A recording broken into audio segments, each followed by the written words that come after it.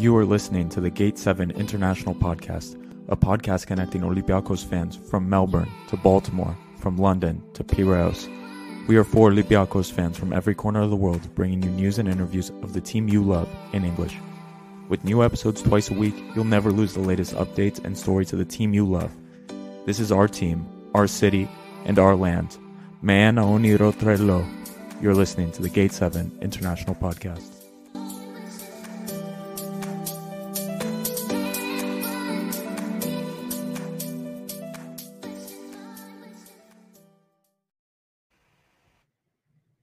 Welcome, ladies and gentlemen, to an impromptu live streamed episode of the Gate 7 International Podcast, episode 75. Come a long way. Pumped. Got a lot of stuff to get into, so we're just going to jump right into it. First, obviously, we got to start with the housekeeping. Always have some housekeeping.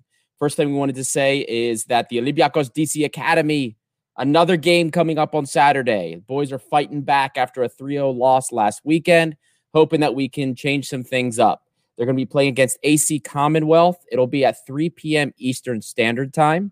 The link will go up on our socials like it always does, and we will also send the link to the Olympiakos DC site. If you want to catch the old games that you missed to see what's going on, who the future youth product is, you can go to the olympiakosdc.com site, go to the UPSL tab, and all the recorded streams from the old sites are there. So we look forward to watching with you this coming Saturday. And as always, thank you to our sponsor, Piraeus International. Piraeus International has been helping Greeks ship to and from the motherland during COVID-19. Shipments to Greece are going out from Baltimore, Maryland every month. Fill any large U-Haul box, 18 by 18 by 24. Send it to our friends in Baltimore, and it will be shipped to the port of Piraeus for only $50. Better yet, fill any large wardrobe box and send it for $100. Give them a call at 410-675-4696 or send an email to sales@piraeusintl.com. Thank you again, Piraeus, for being our sponsor. And with that, everyone, and there's few people watching live. I'm actually very surprised that there's people watching live. Thank you guys. Drop a comment if you're here live.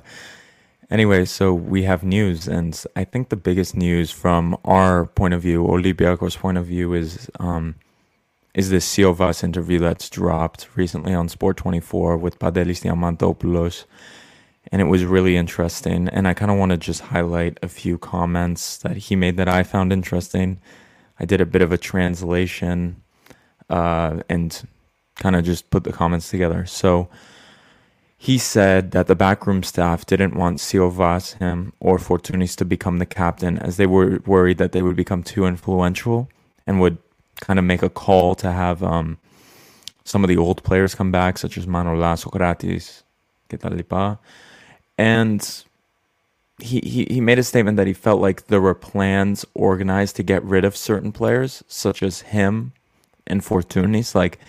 He almost felt like they were stepping on, my reading of it, this is not what he said, it was a bit of a minefield, if they said a comment or mention a name, they would be thrown out of the national team.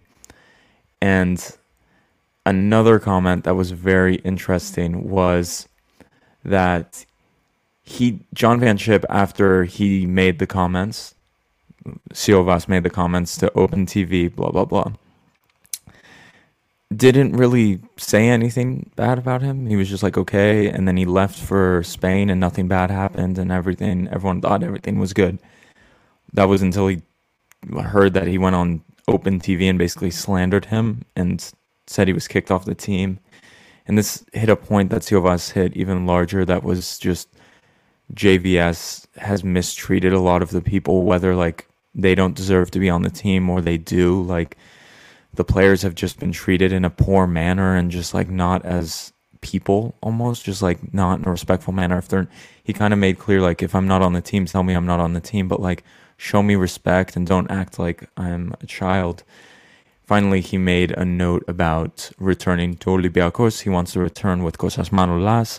He said he wants to throw the 5th star onto our jersey. So that is just 4 more titles away. I would love to see it, guys. And that's it. Can he last that long? Is he going to last long enough to give us that 5th star? In the Avram role, I don't know. But I what do you don't think know. about those comments about JVS, and especially I don't know, did you watch the whole interview? What did you think I about the whole watched thing? the bits and pieces, the important parts at least, and let me tell you, it doesn't surprise me. The more I hear about JVS, the more of a coward he sounds like, the more of a piece of shit he sounds like. I'm sorry, and maybe it's not entirely his fault. Maybe, just maybe, there's a little bit more coming further up, but he's always appeared spineless to me. And the more I hear about him and the more I hear from him, the less I can root for him. I will always root for Greece in the national team, but JVS continues to rub me the wrong way. And it just becomes clearer and clearer that he has had an agenda against certain players and that there has been something because a lot of it doesn't make any sense. And he tries to tiptoe between this line of, oh, I don't like you, but the doors are still open. And to hear, and I believe 100% that he said nothing to Siovas before that interview. I believe it 100%. I'm sorry. JVS has done nothing to make me trust him. Nothing. Yeah. Absolutely nothing. And I know I was probably the only person on the podcast that said, I think I was the only person that said I wasn't ready to fire JVS yet. And and I'm not, but I just disagree with every part of his management decision. I don't think he's a good coach. He's not a game manager. He doesn't adjust tactics. And I know people are excited for some of these friendlies coming up. I'm not, because you know what we're going to see? We're going to see something really cool. I bet you we're going to see something really fun and really cool. All so that he doesn't do it when it counts, because he's going to trust losers like Limyo and Bakasetas, Stafilidis, Tsavelas. Savelas is actually having a decent season in Turkey, but he's still a loser to me. I'm sorry. Yeah. No, I watched the whole interview. Like I sat through an hour and 28 minutes of it as I was doing readings for class. And the biggest thing that hit me was just like this was such an honest interview. It was really not really bullshit. He was super open, like, and it just the disrespect on a human level. And the one comment he made and that I highlighted about like almost like traps being set up for certain players, such as Fortuny, such as Siovas. Like I want to go back to when JVS was making those comments about Fortunis, like unprovoked, like in the media, just like once Fortunis is not fit, he needs to play for Olympiakos. He does nothing. And if you guys remember back those times, like Fortunis kept being asked about that. Like, what do you think of JVS's comments? Like almost like they wanted him to say like, I don't believe him or I don't trust him or, something like these were comments that he was making to the media that were almost just like, I'm trying to provoke a response out of Fortuny so I can kick him off the national team like I've done with the others. And I would not be surprised if that was the idea. And one of the more disgusting things that really pissed me off too, I didn't mention in this little summary, was the backroom staff. And like I've taken so much criticism for like not being on board with the national team in this project. And like the thing is they're like just spineless. And some of those people behind the scenes, the Greek ones, one or two from Euro 2004, it has to be said, are cowards too, just like JVS, and they're part of the problem. And a lot of times, Siovas made the point that they would mistranslate things, or they would put things in a certain light, or they would put certain players from a certain light. But Amenos would force this. The players would be put in certain lights. And like that is just an undeniable fact. And it's just disgusting behavior, and I'm really tired of the argument like the national team is above this and like we have to come together, because it's the national team as it is has been set up as a political organization that is like against certain players. Are they all against Olympiakos players? I don't buy into that argument as much, but are they against certain players? Hell yeah, they are to me. I'm just putting my opinion out there. No, look, for me, I have been saying this from the get-go. I've been pointing out the flaws with JVS's tactics and the nonsense and the management decisions, the player decisions since the beginning of this year, since the fall. And this comment from our good friend Michael Vicini from Elas Footy, JVS levels Australia. I agree. I agree with him. He has done nothing to show me anything otherwise. I was calling it out against Kosovo, against every freaking minnow that we played against. And everyone was like, oh, this was a masterclass. Look at how offensive we play. Yeah, okay. And then I kept bringing it up. This doesn't look good for Spain. We're going to have a team that's going to do nothing against Spain. We're not going to create a single opportunity. And we didn't. We got a lucky PK. And then I was worried about Georgia. Everyone laughed at me and said, oh, don't worry about Georgia. It's going to be fine. And we bid it against Georgia. I have been right about this whole thing. I'm going to toot my own horn. I have been right about it for 6 months. And it annoys the shit out of me because I don't like being right about the Ethniki sucking ass. And I don't like being right about our coach being a dumbass.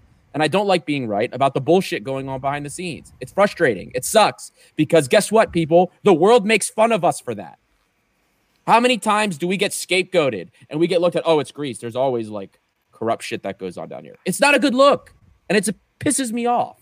And this whole thing, like that interview just rubbed me the wrong way because all it did was confirm suspicions people have about the country and what goes on behind the scenes in the country. Also, and it was honest too. The whole interview from his time at Olympiakos, he talked about Paolo Bento. He talked about all these things. Like, there wasn't like there's not bullshit in this interview. Like, it was literally just a player who's like, I play abroad. I'm 32 years old. I don't really give a shit. Like, if I come back to the national team, so I'm just gonna be honest. I'm here with Padelis Diamantopoulos, who's a really good journalist and like is actually kind of just friends with some of these guys because he's so close to Olympiakos and he's friends with all these guys. And they just had a freaking discussion. Like, I encourage people to just, if you're Greek speaking, to just like sit there and watch. Because if you watch the body language, if you watch how he talks and you watch how I don't know if you picked up on that, but it was just like, there was no bullshit in this, like media trained, media work. Like, it was just like they were literally sitting on couches, just like talking for an hour and a half, and it was fantastic. What does he have to lose? Like, why would he lie? What does he have to lose? See, that's the thing, because I did see some people, mainly some fans from a certain club, that seemed to have this infatuation with JVS. I won't say names, but what does he have to lose? What does he have to gain? Nothing. Nothing. Absolutely nothing. And then once you recognize that, then you can actually listen to that interview and be like, wow, this is enlightening. Because it was. It was. It just confirmed suspicions that we had about Socrates. And again, similar thoughts that were echoed. I mean, bullshit about him going and reaching out to Socrates only for an interview to be done by Chris Wheatley, the Football London journalist that we had on the show, where it was like, no one, I haven't talked to anybody about the national team. Yeah. It just goes to show that the whole setup is completely screwed. And hopefully with Zagorakis at the helm, he had that meeting with JVS. Hopefully things are going to change.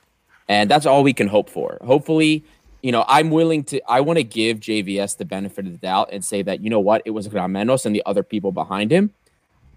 They are the ones that did this. They're the ones that kind of forced him to play these weird games. And now the shackles are off and he's going to actually start being a real coach. Maybe. Yeah. I'm hoping.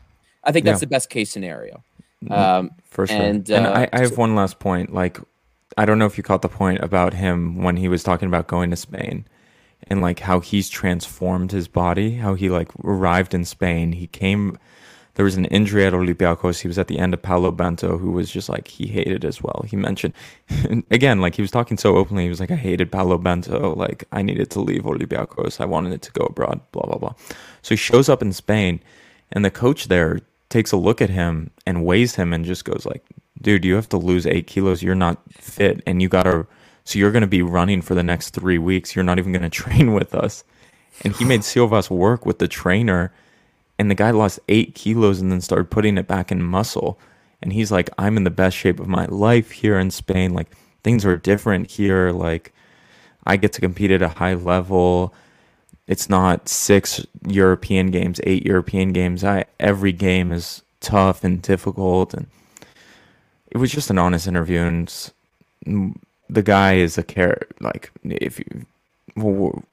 we're playing Sfarnas, we're playing Stafilidis over this guy. And again, it was just the way in which he spoke and it's just like, this guy's a top player and like a player who gets it. That's basically all I have on this, but I don't know you. Yeah, no, it confirms also, like when he left, right, during that season with Bento, a lot of people were saying like, oh, he kind of looks like unfit, a little overweight. And it confirmed that. And the discipline, the mental constitution for him to get into that shape, because there was a comment earlier by G. Kotsias, our friend from Madrid. Siovas, because he is in great shape and he is constantly one of the best defenders every week in La Liga.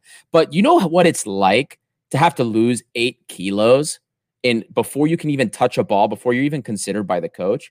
When I was in my first year of undergrad, or uni as people across the pond might call it, and I returned from my first year, my first semester at college, I put on the freshman 30, okay? I gained a ton of weight. Yeah, okay, I'm not going to say like the eating habits or the drinking habits I had, but I was working out. I gained a ton of weight really fast. And you guys met Coach Yanni. We had him on the pod. I was training with him and I was still playing at the time. And when I came back for one of my first practices with him, he told me the same thing. I was like, you need to lose 7.5 kilos. And while everybody else got to do drills and tactics stuff, you know what I was doing? I was fucking running for an hour. You know what that's like? Running every day until you lose the weight that you're required to lose. It sucks. And it really makes you hate going to practice and you don't want to play the game. But the discipline he had to actually want to do that and to be able to do that and to keep doing it so that he could get into this position, it takes so much mental discipline and focus to be able to do that. It's so tough. And he has that mentality as a player that you want on the national team. And he's an amazing defender and he's better, I think, for it. Yeah. Honestly, just the interview was so good. I feel like I'm repeating myself, but like I thoroughly enjoyed listening to this whole thing. And it was like enthralling, I can say. Like it was just super interesting to listen to. And because people are not that open, footballers, like, and current footballers especially, but like when a player is from abroad, a Greek player goes and plays abroad at the highest level, I just feel like there's a bit of a clarity when they come back and they give interviews in Greece, and there's just like, they give good interviews. I think that's it. And Adi, do you want to give us, there's been rumblings of one young player not too far from me coming to Olympiakos. Are we going to give an update on this kid? What's his name? What's his situation? Yeah. You guys may have heard, we've talked to him before. He's been brought up in the past. We brought him up when we were talking about Ike, when they were playing their playoff against this Swiss team, Saint Gallen. Leonidas Steriou. He is both Greek. He has Greek and Swiss, I think, citizenship. But at the moment, he appears to have opted to play for the Swiss national team. I know he's playing for the U21s, and I thought I remember it being said. I don't remember if it was on the Elas 40 podcast or somebody bringing it up in one of the journals, but somebody had mentioned he could play for Greece. I don't know what the status is. I'm pretty sure I heard that he was just playing for Switzerland. Michael, if you're still in the comments, correct me if I'm wrong. But once again, he's on the radar of Olympiakos. He was on the radar for Olympiakos in the winter, and I think this past summer. Yes, and it was brought up in our group thread also earlier. Michael brought it up again in the comments that you have Serbian ethnicity as well mixed in there. This kid can pretty much play for whatever country he wants, I guess. But yeah, we're heavily linked with him. He is 19 years old, guys. Highly touted prospect. He has gained like 5 million in value just from his play this year. So we did a bit of a deep dive because the rumors are pretty serious, just like the Belhanda rumors. And it looks like we may be offloading a center back. And with that money, we want to get somebody that we're going to be able to bring in, develop a little bit, and also be able to sell for big bucks. So we did a deep dive on him because you guys love to hear. You like to see what these possible potential additions we have could offer us. So we did what we always do. I watched some tape, and here's what I got. So watched pretty much almost all seasons worth of film on him.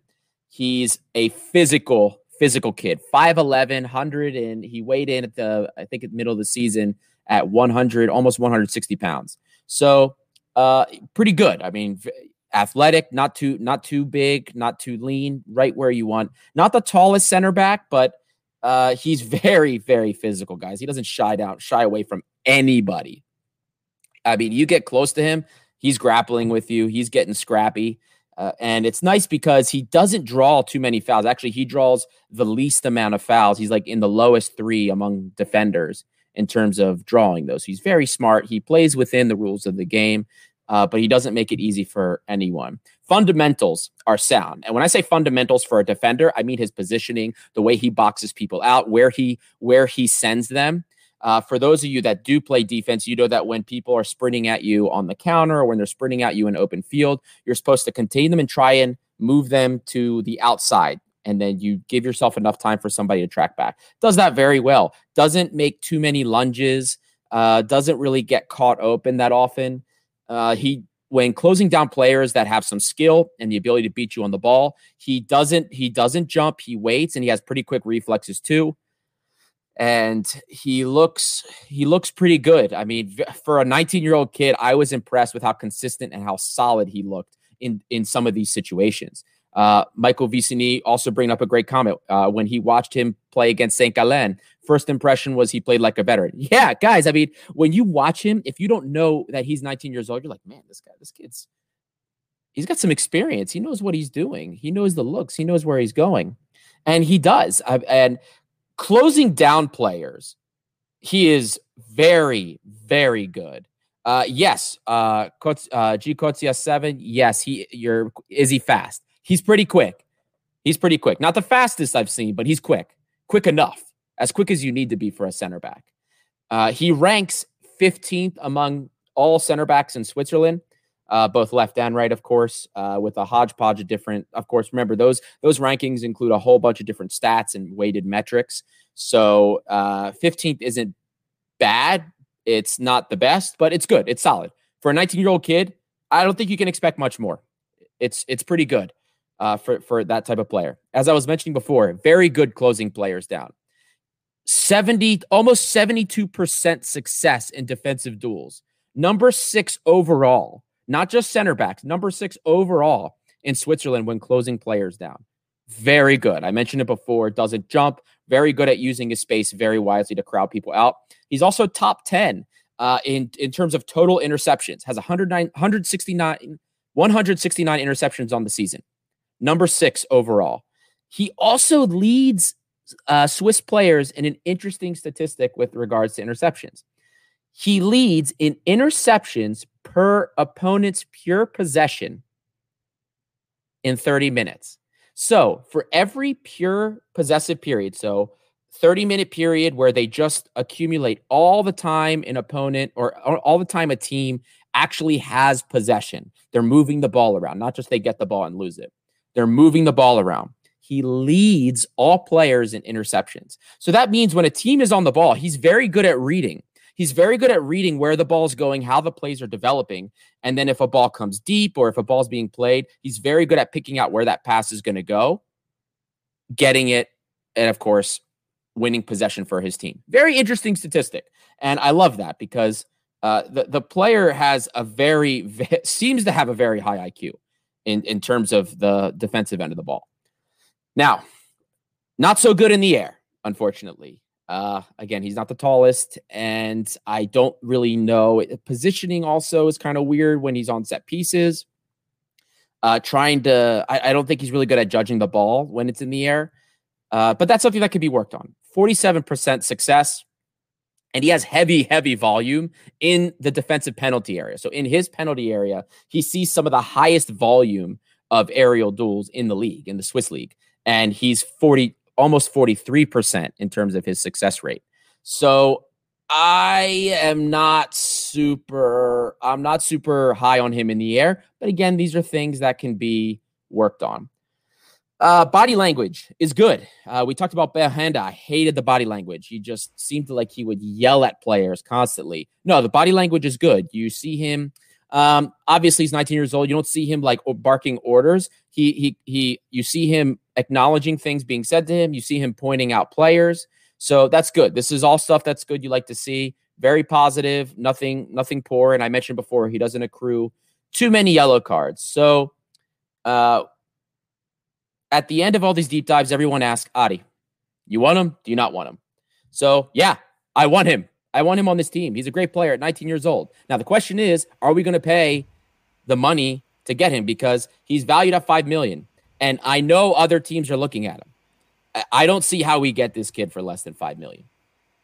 I think he could be worth it. And it's not like we're paying for money for a Bjorn Engels. That's not the type of center back we need. No, this kid can fit right in. I don't know if he necessarily can be a quarterback center like CB, like Semedo for us. I don't know if he's like a ball player, but we have Markovic coming back who fills that role if Semedo does leave. So his volume is like 30 touches a game. That's what he averages. I saw 2 games where he actually had like 60 touches, but I don't see a lot of that confidence on the ball. And maybe because he doesn't get as many opportunities, something he can grow to have. I don't know. I don't know if it's there, but hey, I mean, he's so young. We could see that, but he definitely looks like a solid player. In terms of his defensive ability, GCoTS7 asks, who would you compare him with? See, that's tough because I think of Retsos, but without the ball playing ability, because Retsos was very good with the ball at his feet. And this kid is good with short passing. He'll get it. He'll dish it to who's next to him. Looks composed on the ball, and the technique is there. He keeps it very close to him. But you don't see that confidence on the ball that like Semedo has or Retsos had at such a young age, especially. So, but Retsos was pretty good defensively, and Retsos was also pretty good in the air. So he's like I would pretty much say he's like a poor man's Retsos in this respect. Because he's not as good in the air, and I don't know if he has that ball playing ability. So, but he's very good closing people down, and he's very good on the defensive aspects of the ball. So that's my thing on him. I would take him at $5 million. I would still take him, assuming that we would play him. But I don't think I find it to be very hard to believe we could get him for that amount of money, or less. No, I just to jump in from the Swiss perspective here. This kid is playing for St. Gallen, a team that is a pretty big team, but they're currently in a bit of the relegation fight. Like the Swiss table's really close. The hometown team, Servette, was in second place. Now not in second place anymore. But St. Gallen is like very close to the relegation fight. It's very tight at the bottom, so not the best team in the world. But also he's been voted like best player in Switzerland, best young player in Switzerland, I should say. He's highly well regarded. The press here is saying that he's linked with Italian teams. I know Atalanta is supposedly one of the Italian teams that are sniffing around. To be honest, guys, I don't think this one's happening. Don't see it happening at all. Michael saying, I see him in the Bundesliga. I kind of see him in the Bundesliga as well. Or in Italy as well. The Italian teams like to sniff around here as well. And it's funny you do the full report. Like, I'm a bit scared he's not going to play for the Greek national team, 1. And 2, he's not going to come to Olympiakos either. And so our little hearts are going to be broken after the deep dive. Yeah, I mean, he's at such a young age. To see what you see in him, it's so refreshing to see. But that's why I just don't think it's realistic that we're going to get him, because this kid is going to go for at least $5 million. If you got him for 5, that's a steal. I'll be honest with you with what I've watched. He's really good, and you know what? I'll cross my fingers if we can get him and we get him for 5. If we get him for less, that would be all hail the front office. That would be amazing. But the thing is, I think it's time we get to. Can I just jump in real quick? The thing is, 1, it's going to be difficult for Olympiakos, but 2, like, why would this guy ever play for the Greek national team after we just talked about a brilliant defender in Dimitri Silvas? Like, what? Do you know how competent football is here in Switzerland? How good the national team is here in Switzerland? Like, why in the hell would this kid ever choose to play for Greece over like the facilities they have here, the team they have here? Like, bro, there's no comparison. I would play for the Greek national team because I love Greece, blah, blah, blah. But if I was in this kid's shoes where I grew up in Switzerland, I've come through the system in Switzerland, to go play for Greece, who doesn't even have a training center for their national team, come on now. I would say that, I mean, at least there are a lot more younger players getting looks right now under JVS. That's like one of the things I have positive to say about him. So I think he would get a look at the national team, to be perfectly honest with you.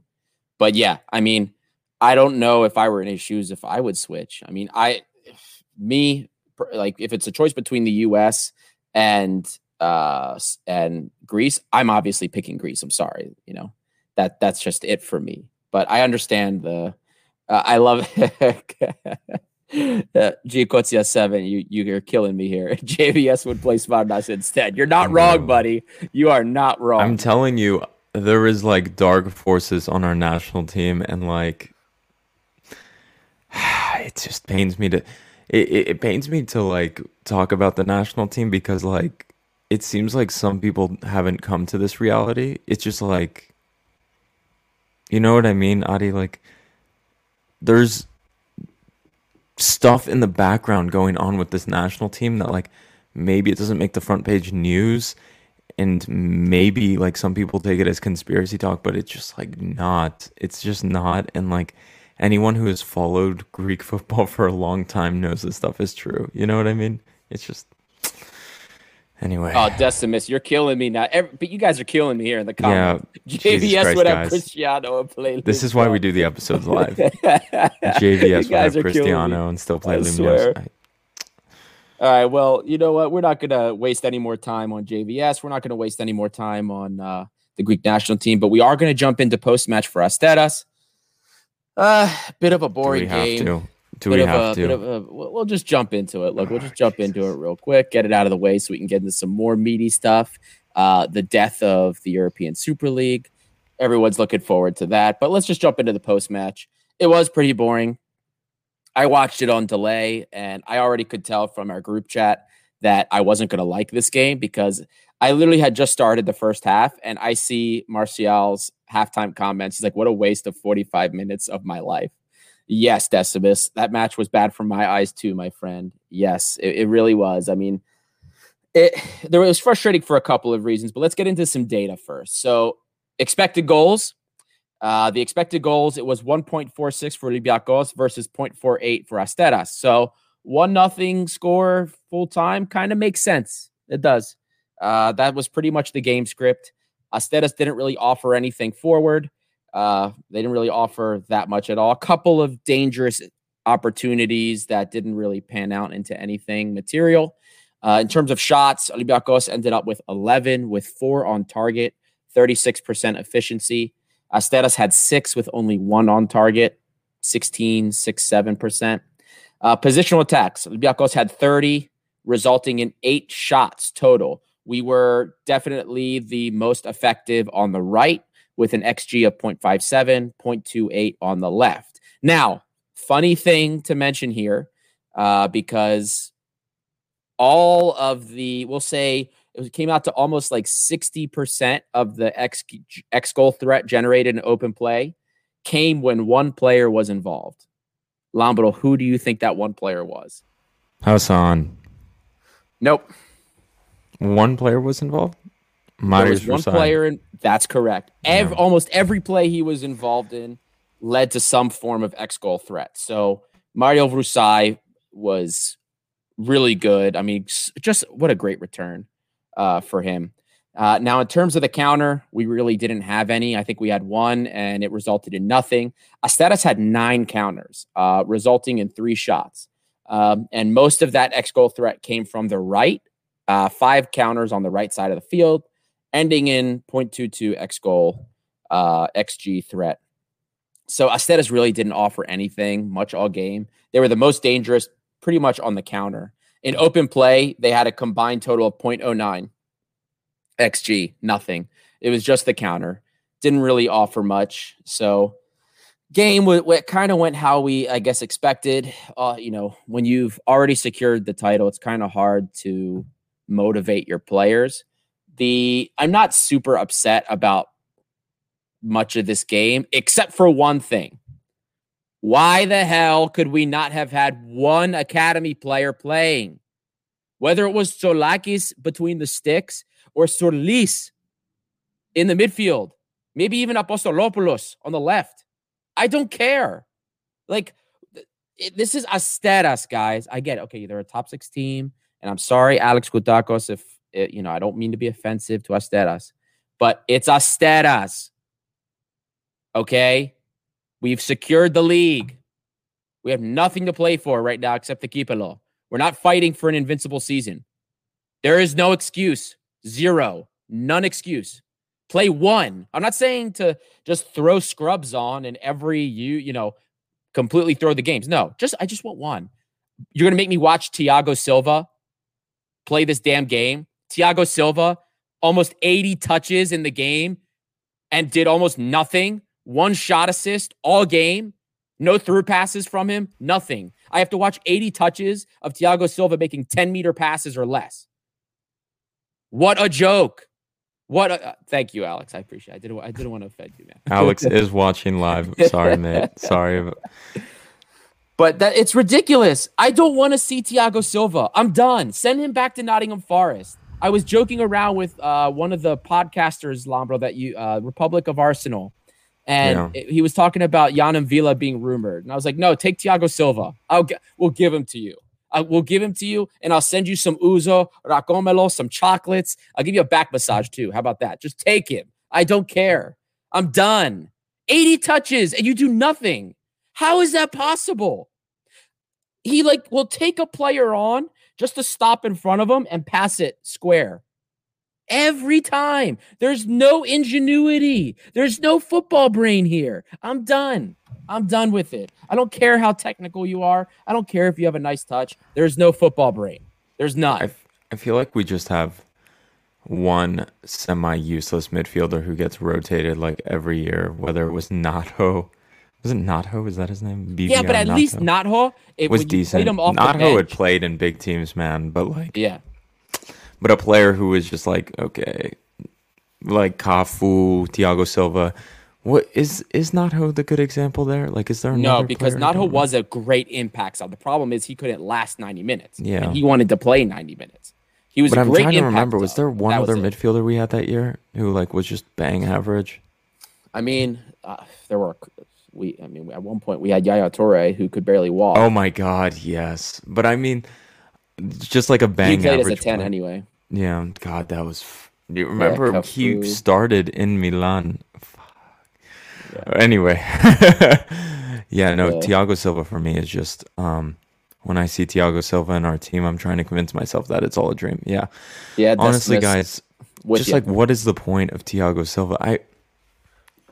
I just it pains me to watch him play football a bit, and it's funny because Nottingham Forest supporters are claiming this guy is the king and the top player.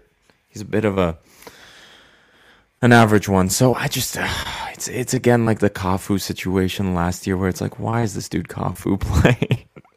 You know what I mean? It's just this guy's 28, 29. This is who he is as a player.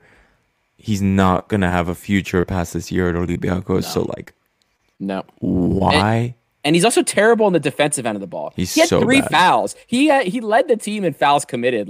He doesn't know. He doesn't know how to defend without trying to kill somebody. You know what I mean? We have Pepe, who there's skill there. It's just an issue of the effort, and he's more of a mentality issue. I did a blog about it. Pepe. There's for me at least, there appears to be something there. But Thiago Silva, I remember when we first brought him in, and I remember we were talking to some Nottingham Forest fans, and they were like, "Yeah, take him. He has a nice touch, but he doesn't ever do anything." And yeah, I see now what they were talking about. Take him back. If they're excited to have him back now, fine, take him. I don't care. Just get rid of him. I'd rather have Adrutsos or Solis, picking, doing something there. But yeah, talk about miserable. Absolutely miserable. And on the other end of that, we got a comment here. Hugo Kuipers looks good. Would give him a chance next season. I agree. I enjoyed, but just I don't know. I've enjoyed Hugo Kuipers, and I've really liked him from the start. But it's just the goals aren't there. The goals haven't been coming. You know what I mean? The goals aren't there, and the technical ability is. Now, see, here's the thing: the energy is lovely. The energy is amazing. I love it. And that's the thing people always seem to forget with David Fuster. David Fuster wasn't a wizard with the ball. He actually was, in terms of his touch, was pretty ordinary. You know what I mean? He had a great shot, but he did the simple things right, and his work rate was phenomenal. And that's why I find it so hard to dislike Kuipers because the effort is there, the energy is there. I love it. It's just he doesn't have that killer instinct. He just doesn't have that goal threat, that instinct for that. And his ball playing ability is okay. It's not amazing. So he does, like, you watch El Arabi and what happens when you play Hassan off of El Arabi. So, and that works because El Arabi is just a fantastic footballer. But when you see Kuipers on there with Hassan, neither one of them can do that. You know what I mean? And Kuipers has the energy that you like, but he's not a world beater. So that's the thing here. I'd still give so many shot, like him. We've had Miguel Angel Guerrero. If, like, let's say Hugo Kuipers played as many minutes as Guerrero, would their production be damn near the same? Like, I have a gut feeling maybe. Yeah, I wish Kuipers and got Manos. Time. Like, I'm gonna keep giving you names. Manos was the same thing. Remember? Yeah. Just never gave us the goal. And then what was his name? Giving him prize, though. Franco Soldano. Wow. For like a cup of tea, a cup of coffee, let's say. Yeah. Didn't give us the goal, but gave us good energy. And this is actually so funny. I never even texted you guys in the group chat this. But like Soldano scored, I guess, for Boca Juniors.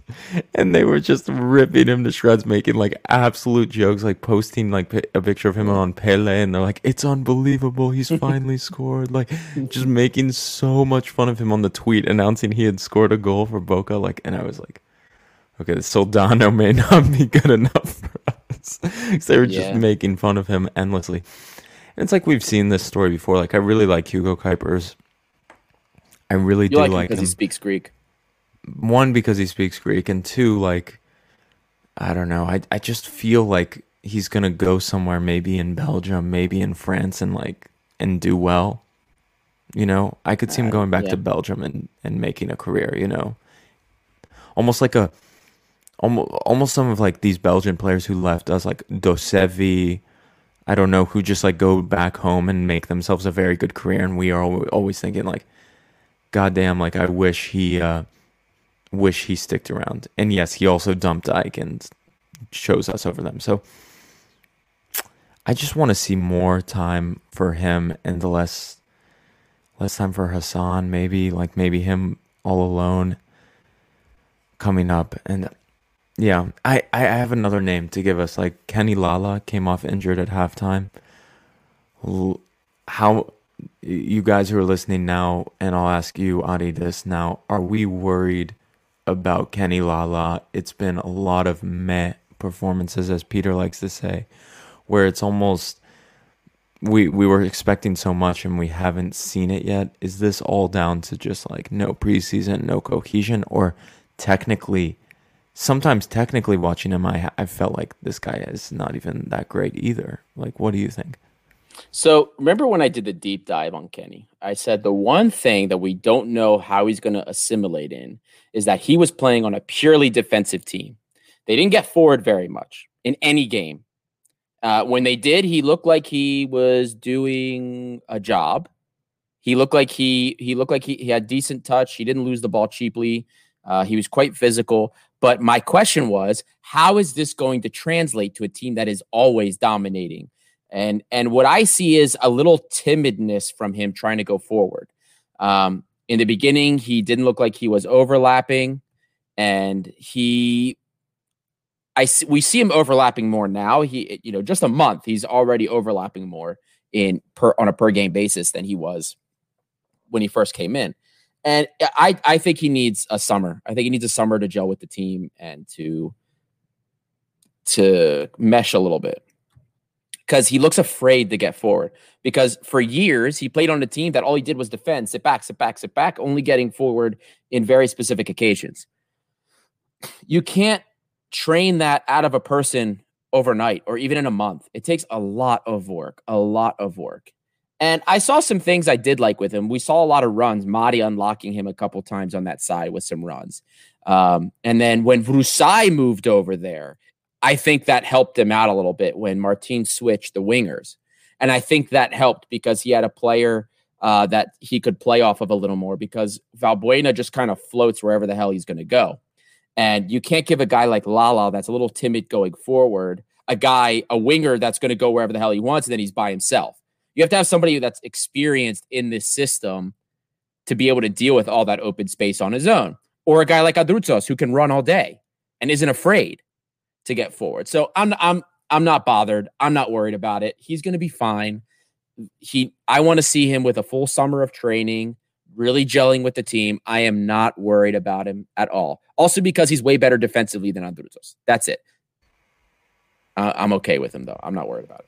Yeah, no, the conversation is ongoing throughout the community, and I thought I would bring it up. It was a strange game against Asteras, like just so boring, man, just so boring. And I want to pull up since that Ike game, it seems like the football has been kind of meh, and I guess that's to the. Oh man, this is why I hate doing these things live.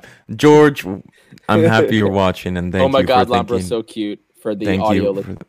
It's at like 12:15 at night here in Geneva, pushing on, talking about Kenny Lala and like this game against Asteras. Anyway, yeah, the football's just been meh, and I'm kind of scared we're gonna keep playing meh, and then Wednesday's gonna come around against Bas, and it's gonna be kind of a shit show, and we're gonna be scared that we're not gonna make it through for like 60 minutes. Do you know what I mean? Like, I'm a bit worried that there's literally no rhythm in this team, and I don't know what Pedro Martins is gonna do to kind of get these guys back on track. And this is why you should be playing more youth players, because guess what? The guys that know they're the starters on the team, that know they're going to be the starters come next season, they drop a gear or two. But guess what? The young guys or the rotation players that have skin in the game, that want that time, that want to impress the coach, they're going to put everything on that field. That's why you play them. And then you have energy. The energy on the field is contagious. Everybody that's played the game can tell you that. Doesn't matter who it is. When you see somebody really working hard or doing well, it motivates you to do the same. So by putting those young guys on and letting them just run and do what they can to impress the coach, it then motivates everybody else on the field. Yes, it has that effect. I'm not going to keep bitching about it because there's no point, but that's really one of the reasons why you want to have some of these rotational and young guys on the field, because it can help elevate everybody else's performance when they're kind of kicking it back a gear. Now, I wanted to give a shout out to our good boy, Mari Camara. Amazing. Even when he's like having an off game, the guy is just a class above the rest. 100 touches. 100 touches against Asteras. 94% pass accuracy. 4 smart passes. Well, 4 attempted. I don't remember how many were accurate. I think it was like 1 or 2. But still, sees those lanes all the time. He's the guy that sees the moves. He sees the defenses break down. He's a Fortunis that plays deeper. Oh, God, we're not going to keep him, man. Like, I'm going to be so sad when we lose Madi, because it's just a matter of time before he goes. He is an elite caliber player that should be playing in the top league. He really is. It felt like he was like in first gear the whole game too, right? It felt like he was doing this without even trying. Like he was just ridiculous, man. And another player I want to bring up, Costa's not here to yell at me, so I thought I'd bring it up while he's not here. Christensen. The debate is raging. The debate is raging in the group chats, the WhatsApp chat. I personally rate him. I know a lot of you agree with me. Throw it in the comments if you do. But the debate of whether Christensen should be getting these minutes at the end of the season or Tsolakis. And for me, how do I explain this? The games I saw Tsolakis play, he's 17 years old too. I hate criticizing him like this, but his handling was poor. He didn't inspire confidence, especially in the cup final against PAOK. His distribution was poor. And that's fine. But like we have a competition for the first team goalkeeper because Jose Sa is leaving this summer, if we're being real. And Christensen has shown me, at least so far, like this guy could do it.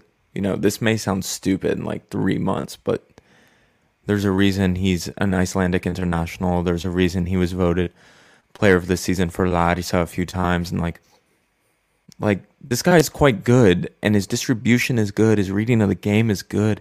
He inspires confidence. His handling is good. I know he didn't get challenged much. That's why I really want to see him actually on Saturday. Is it Saturday? Sunday with Ike. Because I think he could be the one. I think he could be the one who replaces Jose Sa. I know that sounds a bit ridiculous. I don't think Zolakis at this point can replace anyone. So it's a bit of a waste of time playing Zolakis right now for me. I don't know. This is the time you can play him, though. It's against Asteras. So look, I understand what you're saying about Christensen because he does look more calm, secure, more confident in the back. But remember, he's 31 years old. And even though he looks calm, he looks like confident back there. He comes out, he doesn't have too many issues. He's 31. It's not the end of a goalkeeper's career. It's towards the middle of it, I'd say. Yeah, they're a bit older, I feel. Yeah. But we're seeing basically the ceiling of this is it. I mean, he's not really going to get that much better. Now, the Tsolakis is, I mean, we're hearing so much about him from different sources. People notice him. They know that he's a great academy product. And maybe Christensen becomes the starter, at least in the beginning of next season. I'm okay with that, with the more secure player, the older player, more experienced player doing that. But Tsolakis needs to get games, especially when they mean nothing. There was no excuse for him not to play. I'm sorry. He should have played instead of Christensen against Asteras. I'm okay with Christensen playing in a derby because, look, a young kid playing in a derby, we know how the media will crucify, even the fans will crucify a young Greek talent. So I'm okay with him not playing against Ike, Panathinaikos, Bach, whatever. But in this game against Asteras, Tsolakis should have played. He really should have. Because the nerves we saw when Tsolakis was playing, he's young. Of course he's going to be nervous. He's on the big stage for the club he loves in a big, big, big game. You got to work those out. The more you play, the less those nerves are there, the more you get used to it.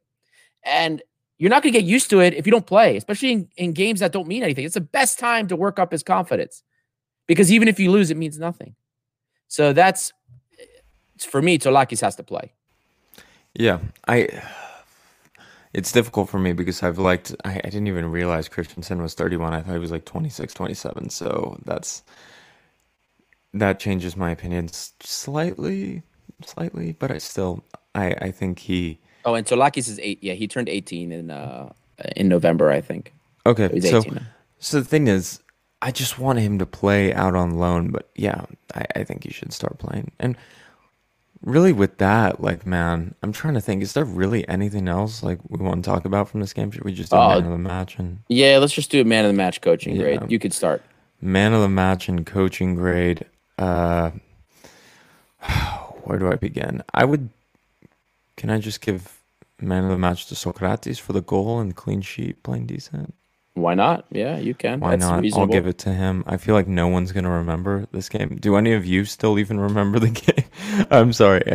Asteras fans and Olympiakos fans. Coaching grade, say B+. I don't know. I just thought it was a mad game, not much.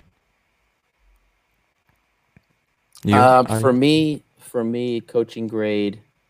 Yeah, I mean, it's like, look, he had a couple changes he had to make, injuries, otherwise. I'm still going to give him like a solid B, bordering B-, because, again, I'm sick of seeing some of these guys like Avram. Like, come on, guys. Really? Really? Are we going to see this again? Did you see the kid on Nova Sports telling me, like, Avram is like a madman? I did. I watched. I can't be bothered with that shit. Dude, oh my, these people are just so dumb. This is why I don't take a lot of Greek fans sometimes in Greece seriously, because they're like American football fans. You know what I mean? Some of them just like, they just say weird shit and it makes no sense. Yeah. But whatever, man. It is what it is. So B- for Martins. Yeah. And my man of the match is Rusai. Yeah, he played well. The highest X-goal threats came from him. Anytime he touched the ball, he was dangerous. Link up with him was fantastic. And then runner-up is Mari Camara. Gikots, should Barales had been sent off? Kenny Lala was sent off for less, to be honest with you. Yeah, that's true. Or maybe that's not true. less. Like, he kind of did stamp on the Yeah, ankle, exactly. but He did like step on the Barales like ankle. winded up and slammed his knee. Like, there was heavy contact there. Like, I don't know what I've the seen injury. it given. I've also seen it not given. I'll be honest with you, but Also, I'm just looking back at some comments, thoughts on Bruma. 307.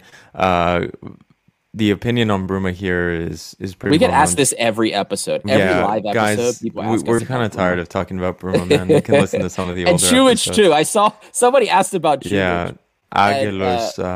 Aguilar's asked, guys, what's your opinion on Chumich?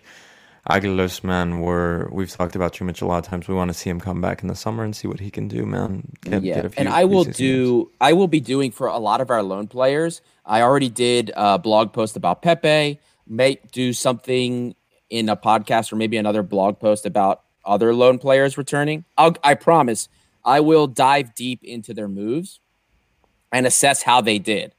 I promise I will do all of that, whether it's on a podcast or in a blog post. I will get to each one. It started with Pepe, but I will do more. I gave you guys a little bit with Maxi Lovera.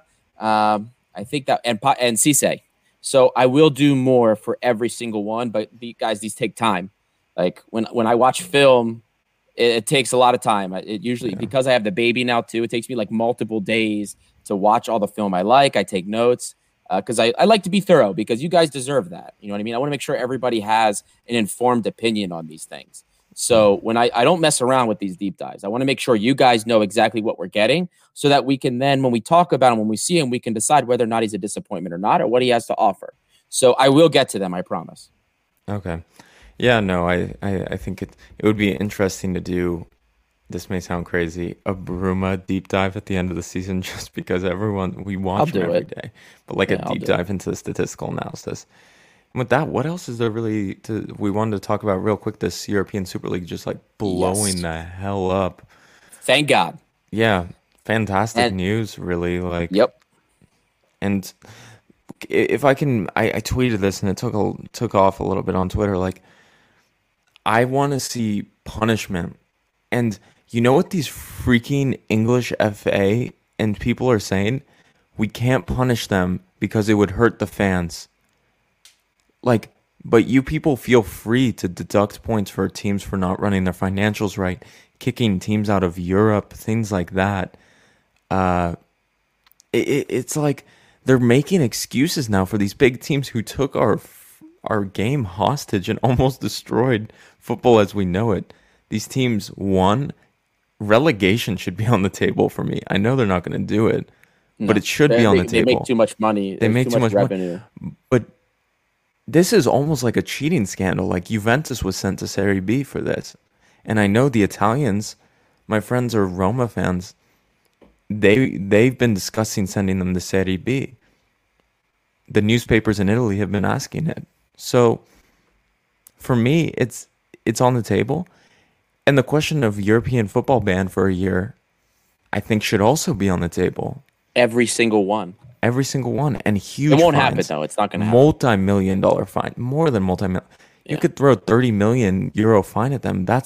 They were risking so much, guys. They were risking so much, these European teams. And again, was it Aguilar's? Yes, we were talking about Nikola Chumich. I love that we're getting so many comments on him. Yes, we're going to be evaluating Nikola Chumich as the season ends and talking about that. And we have a comment from Chris Oxford. Now Super League is gone. What reform would you want to see in the Champions League? 2 teams from each nation. 4 is too biased. Adi, what do you think? So this is, before I get to that, I want to explain why the European Super League was a bad idea, because it wasn't the idea behind it coming from the American model. Some of what's behind the American model is good, but they didn't take that. They didn't take the stuff that made the American model work because there's so much nuance. Remember, there's different cultural aspects here. There's different culture around sports in the United States, where I live, where Lambro's from, where Peter's from. than there is in Europe, where Costa lives, where many of you guys are from. In the United States, we love parity. We want pure parity. And remember, the sports that we have here that are big, not a lot of them are big in other parts of the world. American football, it's really only big here. It's getting popular in the UK, but that's it. Baseball is popular in some areas, in like some players, South America, Central America. But, you know, the league that everyone cares about is the MLB. NBA, you know, you have basketball in Europe, of course, which is huge, and then basketball in the United States. The system that supports our professional sports is related around college, that because we don't have like youth academies for anything. You go to college and then you get put into a draft, because there's no purchasing of players like it is in soccer. There's no, I'm going to buy this guy for 10 million, you for 5 million. There's none of that. You pick players, you get draft picks. If you come in last in the league, there's no relegation or promotion, something that I personally hate, but we don't have it. There's parity. So if you do really bad, some people say, you got rewarded. But the idea is, if you do bad, you get a chance to have a new beginning. You get the first round pick. You can pick the best player of the young class that's coming in. So the things that make American sports great is, one, parity. In most sports, if there is no salary cap, whether it's the NHL or football, there's a salary cap, or even in baseball and basketball now, there's a luxury tax. If you spend more than a certain amount on your budget, you get taxed on it. And there isn't anything like that in Europe. So they tried to import this model that has two core tenets that make it competitive and make it fun for us in the United States to watch. There's parity, because every team has to spend the exact same. They can't spend more or less than another team, with certain respects. Vinagre would have been number one pick in the ESL draft. Absolute baller. Fetanos. Oh my God. You guys are killing me in these comments. Fetanos legend always makes me laugh. Anyway, so you can't spend more than other teams for the most part. And you all make the same money. There's revenue sharing. So everybody makes virtually the same money. You can't import that to Europe across multiple countries like this. And we love in the United States an underdog story. And guess what happens very frequently in American sports? Because of the nature of the parity, underdogs can be victorious. You don't have the same team that's winning every freaking year like it is in half of these other leagues, like in Greece or Spain, or one or two teams. In football, there's tons of different teams that win. Like the Patriots are the most, they do win a little bit more than the rest, but it comes down to your infrastructure and your philosophy. That's how you win. How you pick the right players, how you allocate your resources based on that. Now, when they tried to make this ESL, this European Super League, they didn't touch on these core tenets. They were just like, oh, hey, look, no relegation, no promotion.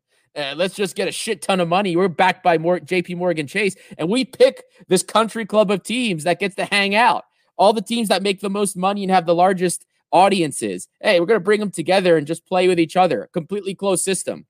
That's not the American model. That's not what makes the American model successful. And it doesn't surprise me that these millionaire owners, friends with JP Morgan Chase, Florentino Perez, and his buddies in the EPL, that they don't understand that and that they completely screwed this up, because they didn't take what makes the American system great, why we love it in the United States. They took the worst parts of it. They took the greed and they tried to export that to Europe. That's why this failed. Greedy assholes screwed this up. And isn't it funny how FFP disappears when some of these clubs would be skirting that? And now they want to screw up football for all of these countries just so that they can balance their books. And I'm sorry if I'm explicit here. Fuck you guys. Because guess what? When our clubs have a problem, it's, get yourself up by your bootstraps. Balance your books. Make the tough choices. Oh, and by the way, ban from Europe. Ban from transfers. Fuck you guys. That's what you say to us when the smaller clubs have a problem. So guess what? Fuck you guys. You can have a transfer ban. Get your books together. Barcelona, go bankrupt. Get your books together. I don't care. I know Messi's on the team, but I don't care if Barcelona's history gets screwed. I don't care. They should you go guys bankrupt. made these mistakes. Yeah. Go bankrupt. I don't care. Your legacy? Fuck your legacy. I don't care. It's time for some of these big teams to go face what some of the smaller teams like. It's as ridiculous. much as we hate them, like Panathinaikos banned for Europe from like 3 years. They have more European pedigree than Tottenham. Yeah. And look, guys, I know that some of the hardcore Olympiakos fans are like, "Oh, why are you praising Panathinaikos?" I'm just saying. Like, the thing is, it's a joke. Yeah, it is a bit of a joke, and I think one of the comments we had was from Chris was like, "What is there to do now?" So this whole thing about like the legacy teams making it is so incredibly stupid. It won't happen. It won't happen. And I think the outcry that happened, not happening. It's not. Yeah, happening. I think, to be honest with you, like Ilkay Gundogan came out with a statement saying like he doesn't like the new format with more games, but like coming from our perspective, the 10 games and like the table, is that better for us? We get to play 10 games money. in the Champions League as well. More money. Yeah, it's no, more but money. from like our side, just like watching, I prefer to watch us in Europe than I do in Greece because the games are better and they're more fun. Yeah, like, absolutely. So 10 games in the Champions League, I'm fine with that. 36 teams, I'm fine with that. I would just rather the spots go to the champions of some of these teams. So can Tottenham start in like or not Tottenham, but the fourth place team in England, can they start in the first qualifying rounds and we get automatic? See, I don't want. So I liked when they stopped taking like the top leagues and having like their fourth place team have to play that playoff round. Because do you guys remember drawing some hot shots or some teams having to draw like Arsenal or whatever in that playoff round just to make it? No. Right now, the caliber of teams we have to play to get into the Champions League group stage, Başakşehir, Partizan, Krasnodar, our odds are way better against them than in some of these top teams. Yeah, but what I'm arguing out is of out of our stratosphere. The champions of our leagues like Scotland, Greece, the Netherlands, Serbia should just be in automatically instead of these. Like, the best game should be like, let's be honest, like Valencia and Spurs should be playing to qualify for the Champions League, not Olympiakos and Krasnodar. If Krasnodar won, like Olympiakos and Red Star shouldn't be playing in qualifiers. It should be Tottenham and Valencia, who are fourth place teams because they're the champions of nothing. I know that's never going to happen, but the champions of Europe should be automatically in while the fourth place teams battle it out. And the fourth place teams, okay, maybe they're Lille from France, maybe they're, I don't know, Atalanta at this moment, or even Juve. Maybe we'll see how the table ends up in Italy, but just my opinion. I have to find a video because somebody broke this down already. Because they kind of already sort of did what you're talking about, and I understand. I liked that, but then when somebody did the breakdown, sure, you get some of these title winners from these other countries qualifying, but it's almost guaranteed that 90% of those other teams from the smaller leagues will not make it in. And it sucks. And Vios Mentas said, exactly, we shouldn't play 4 rounds when we are champions. Yeah, look, guys, I'm not disagreeing. It sucks. But if you do that, the net result is less smaller clubs actually will continue to go forward. Because now you're requiring anybody else that has to make the qualifications to play against these big teams in qualifications. You're not playing against teams of your caliber. So that's kind of why one works and the other doesn't work quite as much. Brilliant comment by Fetanos. A good thing about the Greek Super League not having a straight spot in the Champions League is that PAOK still haven't qualified. That's so true. Just so true. It's so true. But anyway, with that, guys, like, I don't know if you have any last closing remarks, but we're running past an hour here. So, well, that's the Swiss model. So I'm a little intrigued by the Swiss model right now. Get rid of the safety net. Nobody deserves a safety net. Earn it. You think you're the best and you have the best legacy? Earn it. It shouldn't be hard then. screw it. But I like the Swiss model for a couple of reasons. The Swiss model, it makes it so the algorithm, the way you get matched against players or other players and other teams, it's more or less where you are in the pecking order with coefficient. So ideally, if you're in the bottom of the pecking order and you win a couple, you start playing harder teams. But you're going to play the teams that are near you, and then you play more difficult or less difficult teams depending on where you're seated. This plays into what everybody wants. It gives the smaller teams a fairer chance at progressing, but it also gives the people that want more money and the revenue, the people worried about the revenue pools, what they want, because more of the better teams are playing against each other. And guess what? You don't play the same people twice. You're going to play 10 games against 10 different teams. That's pretty cool. I like that. I like that I don't have to play Bayern Munich twice.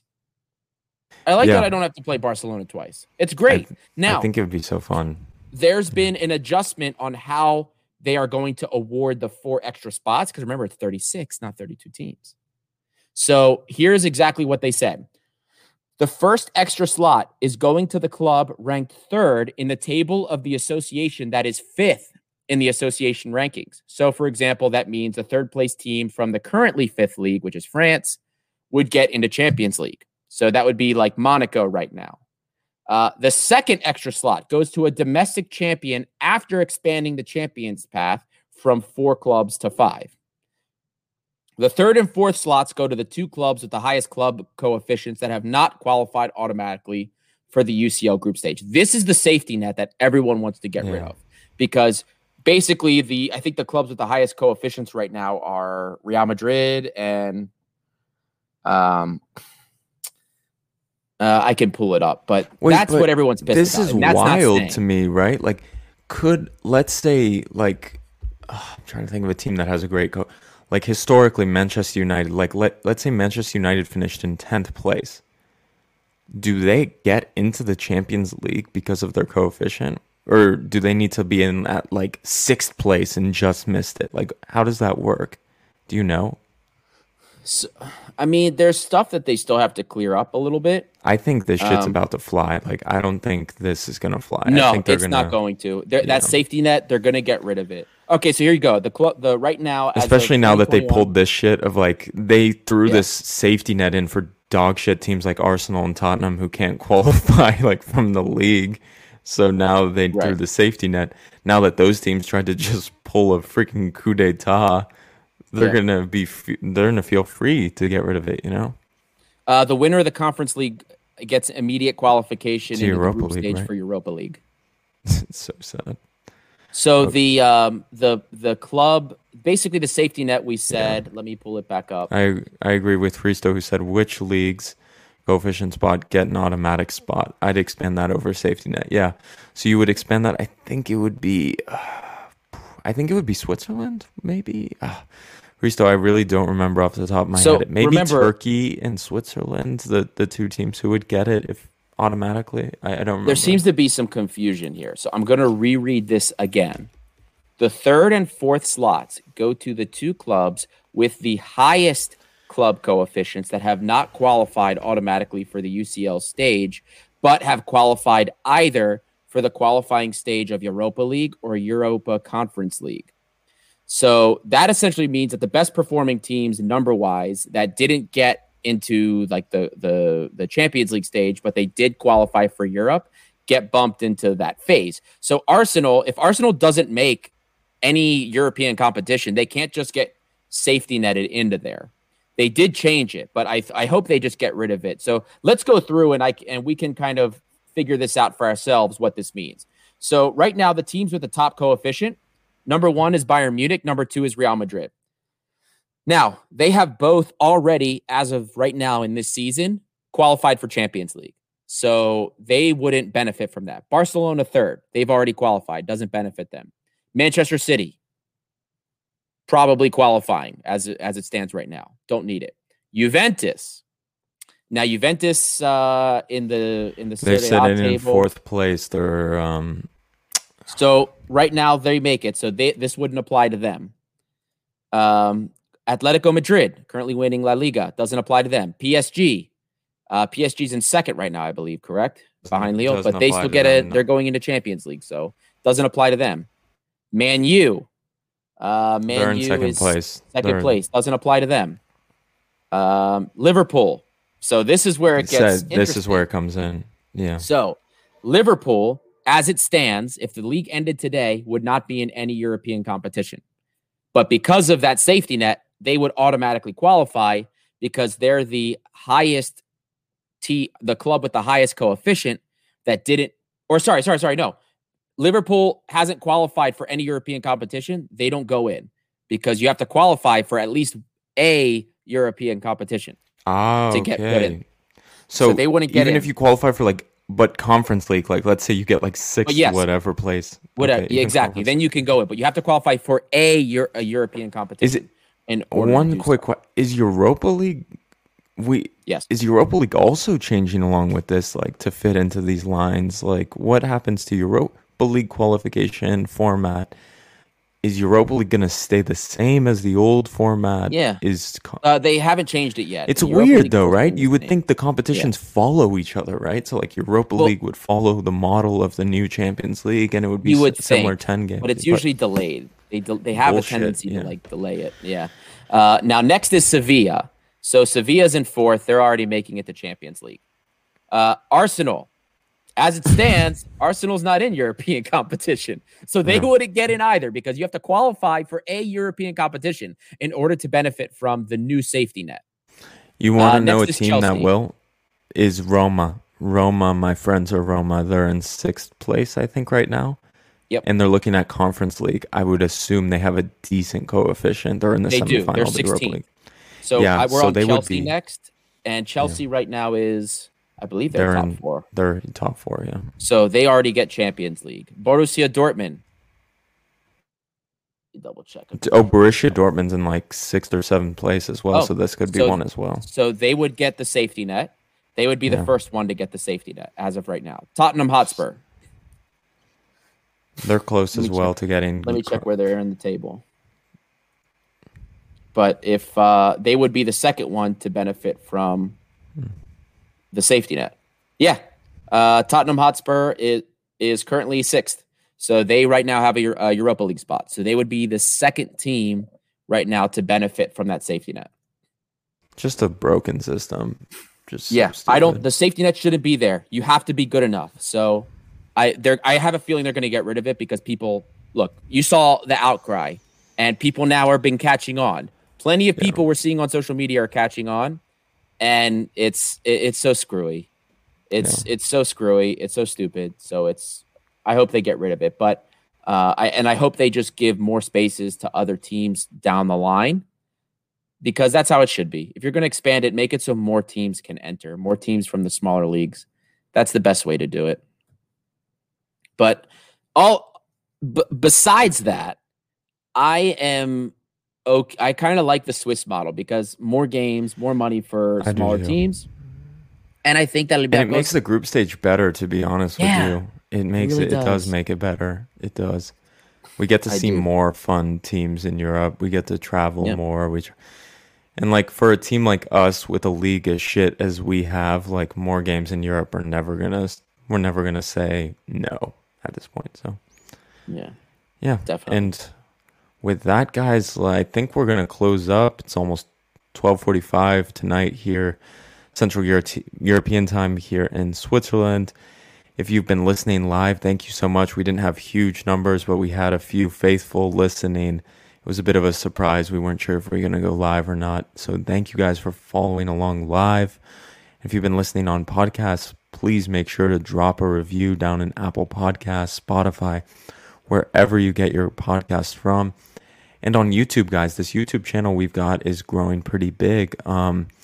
Please subscribe, like, comment. It helps grow the channel, helps connect other Olympiakos fans around the world, which is our mission. And make sure to keep reading blogs on the website. Peter Thompson gave you his first blog today. Couldn't make it today for technical difficulties. Fetanos, good night, my friends. Yeah, deadlines. It's a bit midterm season. Last week was a bit tough for me as well. Anyway, guys, with that, we'll talk to you guys next time and have a good night. Have a good day. I don't know when you're listening. Anyway, ciao, boys.